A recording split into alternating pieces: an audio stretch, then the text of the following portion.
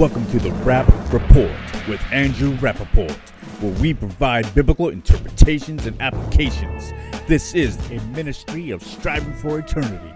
For more content or to request a speaker or seminar for your church, go to strivingforeternity.org.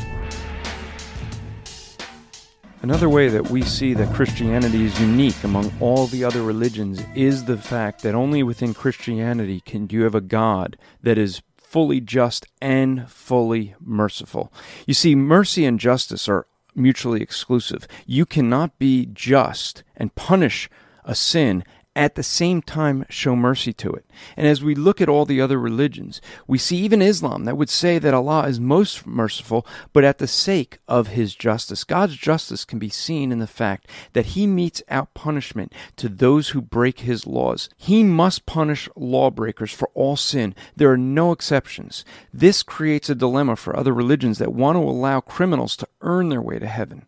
In order for God to be just, He must punish. But if He punished everyone that broke His law, no one would receive mercy. In God's justice, He does punish the consequence to its fullest extent. The consequence of sin was paid in full in the punishment of Jesus Christ. And in that we can see mercy. Most religions might say that God is merciful. However, most of them have a view of mercy that makes God unjust and overlooking lawbreaking. God cannot be merciful at the sake of His justice, as seen in other religions except for Christianity. Christianity is unique in that God's justice and God's mercy are married at the cross.